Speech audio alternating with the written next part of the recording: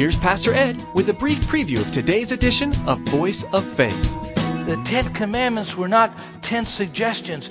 I think, well, I could lie, or I could steal, or I could lust, or I could do whatever I want to do.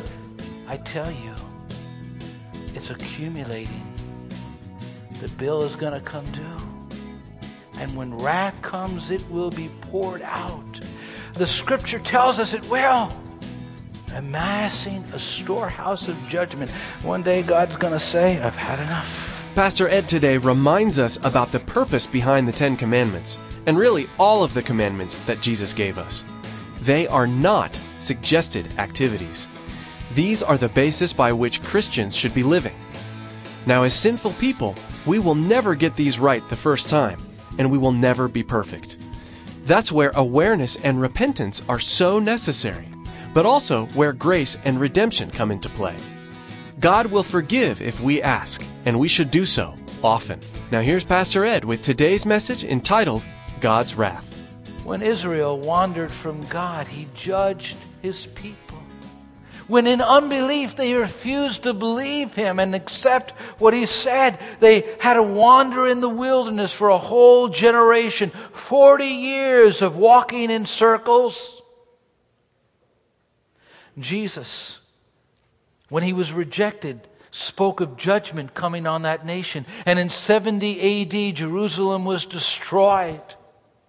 As the invading Romans came in and plundered the city,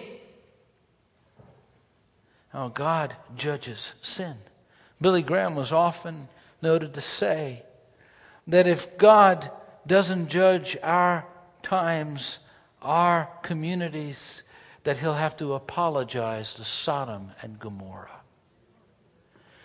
God is the same yesterday, today, and forever. He will judge sin. He did it in the past. He does it in the present. Paul makes this argument in the book of Romans. His wrath is being revealed. It's constantly being revealed. One of the ways that God judges sin is by letting people go into their sin. When they violate their conscience and they break His laws, God may say, okay, you want your uncleanness? Go. You want to live in vileness? Go. You want a reprobate mind? I'll give you over to that. That's what Romans tells us, that God allows people to be judged as they're sucked into their own sin and drawn deeper and deeper into iniquity. And that's a form of judgment. God intervened time and time again in Scripture and judged His nation and judged other nations. He sent Jonah to preach to Nineveh, speaking about a judgment to come. And if you study church history, you'll note that God used men with a prophetic voice who would speak judgment to a nation. But it seems that those on national television and televangelists, now I'm not saying all of them, and it seems behind the pulpits, so many people are only preaching a message that is palatable to tickle men's ears and to make them feel good and say, tomorrow is going to be better than yesterday. No, we need to tell people that unless they get their life right with God, tomorrow may not be better than yesterday. I believe that the church has to presently be true to what Jesus taught us to do and to say and to be. We must preach that God is a righteous God and will not wink at sin. Now, I know we don't always see God respond immediately, but He will respond. In 1 Timothy 5:24, it says, the sins of some men are obvious, reaching the place of judgment ahead of them. So they're judged right here, right now, at this point. Some, their sins follow behind them. It says, the sins of others trail behind them. That means it's going to catch up. It's going to catch up. Because what we sow, we inevitably reap. It's a law that God has put into the moral universe, that God has put into our world. Church, God judged sin in the past. He judges it in the present, and He will judge it in the future. Listen, just a few of these references. See, there is going to be a judgment day in all of the events of our time when we see catastrophic things in nature. The insurance forms, if they still have acts of God. It used to say, if something happened like an act of God, meaning some catastrophic event that happened. I know that this whole world is under the wrath of God. It was, in a sense, the ground was cursed when Adam and Eve sinned. And all of these events that transpire should remind us of a coming judgment, should remind us that someday there will be a day of accountability. All of the things that we see, earthquakes and floods and hurricanes and fires and all of the horrific things that happen are nothing compared to a final day of judgment when every man and every woman will stand before Almighty God. In Matthew 25, it says, hell will be everlasting fire, on and on. And the Bible teaches there will be a hell. No matter what some liberals say, and no matter what some cults say, there is a place called hell. There is a lake of fire that goes on forever and ever. In Revelation 20:15, it says a lake of fire. And Jesus talks about outer darkness and gnashing of teeth. It's going to be a place of punishment, of fire, where there's no light. That fire won't give off light. It's going to be a different type of fire. There is a place of eternal punishment. Beloved, that's why there ought to be an urgency about our life. Perhaps the church has lost its sense of urgency because we've lost our sense of a future day of judgment. God help us. In Revelation chapter 6, verses 15 to 17, then the kings of the earth, the princes, the generals, the rich, the mighty, and every slave and every free man hid in the caves and among the rocks of the mountains, they called to the mountains and the rocks, fall on us and hide us from the face of Him who sits on the throne and from the wrath of the Lamb. For the great day of their wrath has come. Who can stand? People praying and their prayers won't be answered. People running and no place to hide. See, in the book of Revelation, again and again you have references to the wrath of God. There's coming a day, a judgment. His wrath is a demonstration of His holiness. It's a demonstration of His righteousness. If God did not judge sin, He would not be Almighty God. And this present world deserves judgment. There's not one single human being except Jesus Christ that ever lived a totally righteous life. And every other single human being deserves the judgment of God. We deserve judgment. Our world deserves it. Man's sinfulness deserves God's wrath. John the Baptist preached the judgment of God. Now, he would not make a good televangelist. I'm telling you, he would not be accepted in our culture. They wouldn't want to listen to him. First of all, his dress. Secondly, his diet. And thirdly, his bluntness. But listen to his words. John said to the crowds coming out to be baptized by him, "You brood of vipers." Imagine calling your audience snakes. I mean, he's speaking to a religious group here.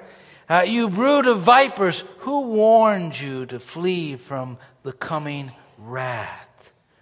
The Old Testament prophets, the men of God, spoke of a coming day of wrath.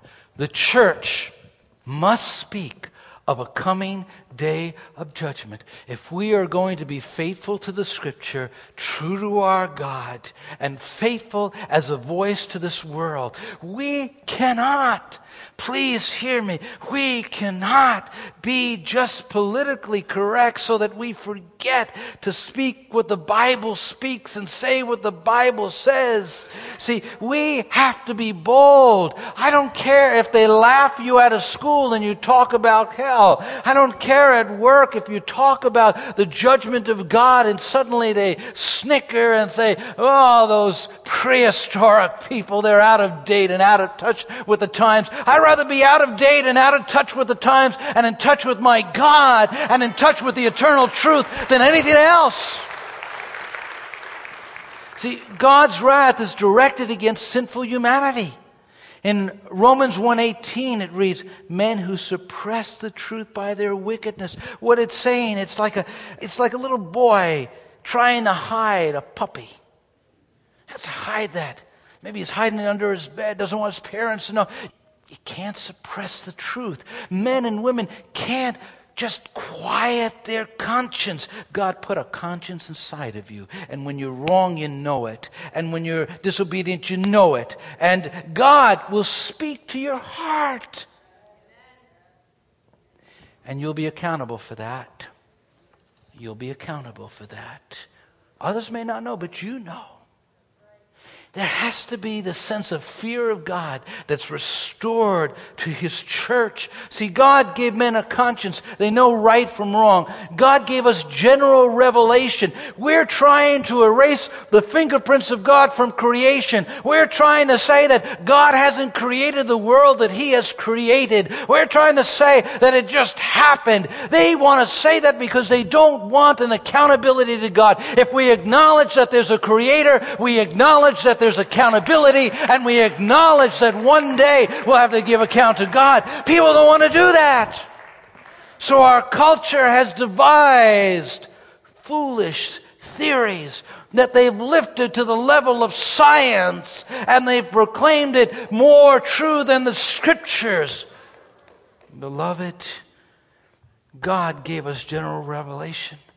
He has revealed Himself throughout His creation. He gave us special revelation.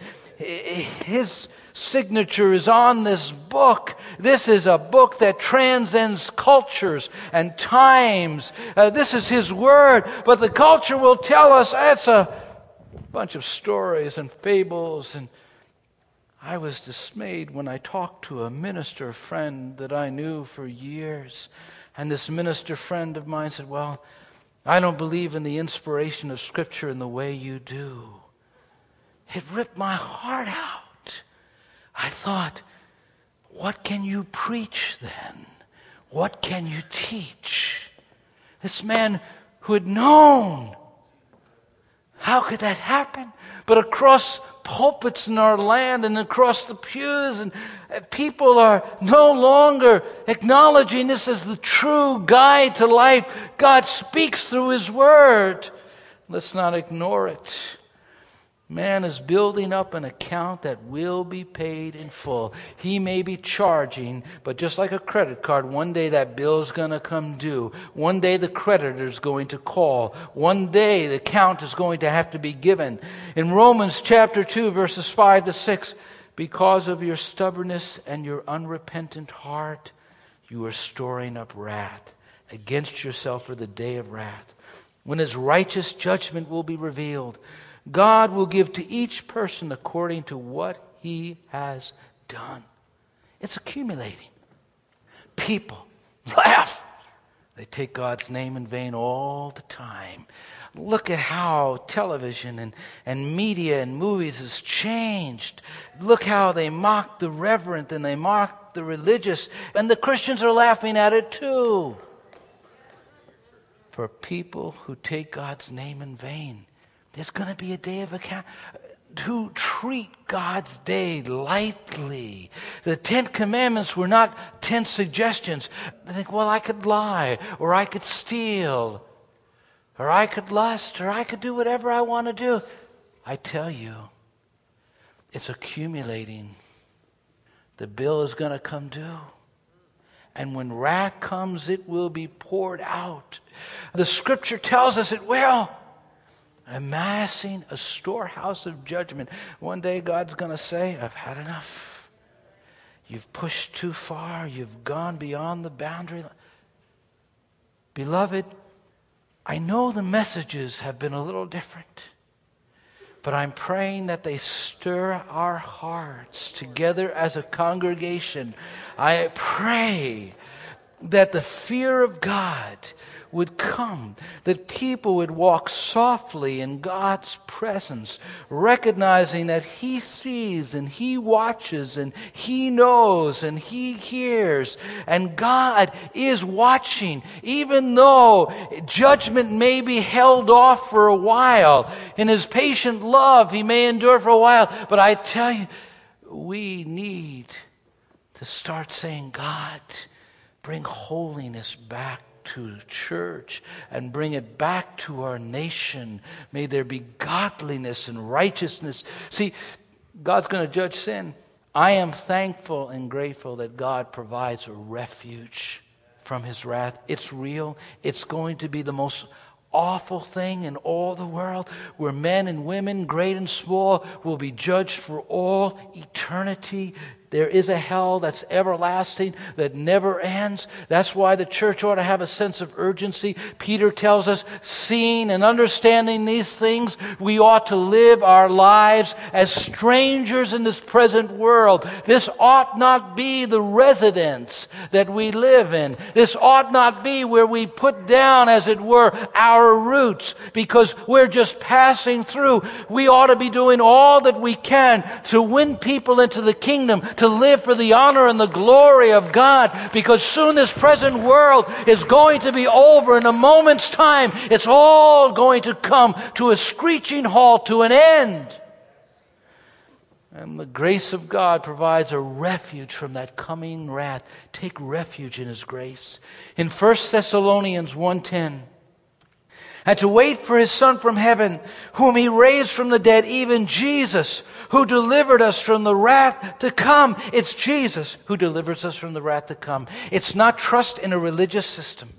It's not trust in your good works. It's not trusting in what you do for the church or what you do for any organization. It's trust in one thing and one thing alone, the blood of Jesus Christ. Because when Jesus died on the cross of Calvary, when He hung there, He took all of God's wrath, all of God's anger, the hell that you deserved. You need to take refuge in that cross, refuge in Calvary. It's not in Rome. It's not in Jerusalem. It's not so much in Washington. It's not in any other, in Springfield, Missouri. I know that the place of refuge is old Mount Calvary, outside of the gates of Jerusalem, where Jesus shed His blood and where you take refuge. Beloved, we are saved through Jesus Christ. In Romans 5:9, since we have now been justified by His blood. You are not justified by some sacrament. Hear me? I think of the millions of people that have lost their eternal well-being. They have lost eternal life because they've trusted in the words of some clergy who said, don't worry, we'll get you to heaven. Just trust in us. Don't trust your salvation with anybody but Jesus Christ, because there's one mediator between God and man. There's one person to put your trust and confidence in. Take refuge in Jesus. Come running, come running, come running, come running to that mercy seat. Put your trust in Him. Put your faith in Him. Don't have a false loyalty to some religious system or to some religious leaders, but have a loyalty to Jesus Christ, who died for your sins. He lived the life that you could never live. He lived a perfect life. He kept God's law completely. And when you put your trust in Him, there's an exchange. He takes your judgment and you take His righteousness. You take the hell and the wrath of God that was poured out on Him, and He gives you His grace. The life that He lived is imputed to you.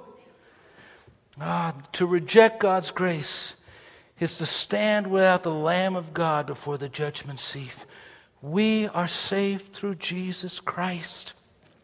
Since we have now been justified by his blood, how much more shall we be saved from the wrath through him? Beloved, someday we'll be able to stand before Almighty God. We'll be able to stand before him, not in robes of our own works that we have sown by our own hands, that we have somehow weaved by our own good deeds. No, we'll need a robe of righteousness that Jesus purchased on Calvary, that he purchased on the cross, that he purchased for you, that he purchased for me, putting our trust in what Jesus did. Church, it doesn't mean, please don't be like the Jews of Jesus' time, who put their trust in the fact that they were of the lineage of Abraham, the fact that they were the children of Abraham. They said, that's enough. I hear Christians say, well, I was saved 15 years ago. Are you still saved today? Well, I walked with God 10 years ago. Well, tell me, are you walking with God now? Jesus told us in John chapter 15, he that abides in me. And that Greek word is meno. You continue to abide. Paul tells us that he was concerned about his own salvation, lest he make shipwreck of his life. Jesus says, he that endures to the end, the same shall be saved. We ought to be those type of people that are persistent and consistent and will run after God with all that they have. I assure you that if you run after God with all your heart, he'll never leave you. He'll never forsake you. Young people, I can remember growing up in the church. And I remember young people that were so on fire for God, prayed at the altars, loved the Lord, but somehow something happened in their life. Maybe it was a relationship with another young person. Maybe it was the love of this present world. But that ardor, that fervor, that devotion for God disappeared. And now they are no longer saved, no longer walking with God. You and I must endure to the end. And if we do, he'll not take our name out of the book of life, the Bible tells us. Beloved, let's be that type of follower of Jesus Christ, that we preach a message that is faithful. I'd rather be known and popular in heaven than popular on earth, where just everything changes in a moment's time, where you could be popular one day and the next day you can be just considered nothing. I'd rather have God's favor than men's favor. Let's begin to say, Lord, we want your favor on our lives. We want your approval on our lives, and we will live such a life. We will walk such a life, and we'll be faithful to teach your word. I know that it's difficult in school where you stand up and you talk about God being the creator, and they're saying, no, that's just a fable. He is the real stuff. Let me tell you, one day, when they stand before Almighty God, every lie that they have taken refuge, every falsehood that they have fabricated to build, as it were, a defense against the conviction of the Holy Spirit will be knocked away. We need to be bold and to be strong and to be a godly people. Well, that's all the time we have for today's edition of Voice of Faith with Pastor Ed Jones of Faith Assembly in Poughkeepsie, New York. There's more to come from Pastor Ed's look at the Gospel of John. We encourage you to download today's message again to review. Simply log on to voiceoffaithradio.com and select today's date from the Voice of Faith media player. Again, that's voiceoffaithradio.com. Maybe today's message brought a family member or a friend to mind. You can share today's message via Facebook and Twitter by simply logging on to voiceoffaithradio.com and clicking on today's date. There, you'll find all the options to share. Now, we'd like to invite you to join us at Faith Assembly for worship on Sunday mornings at 9 and 11 a.m. or Wednesday evenings at 7 p.m. For driving directions and more information, log on to voiceoffaithradio.com and follow the link to Faith Assembly. Or feel free to give us a call at 845-462-5955. That's 845-462-5955. Well, that's all the time we have for today. You've been listening to Voice of Faith with Dr. Ed Jones. We invite you to join Pastor Ed as he continues teaching through the Gospel of John, right here on Voice of Faith.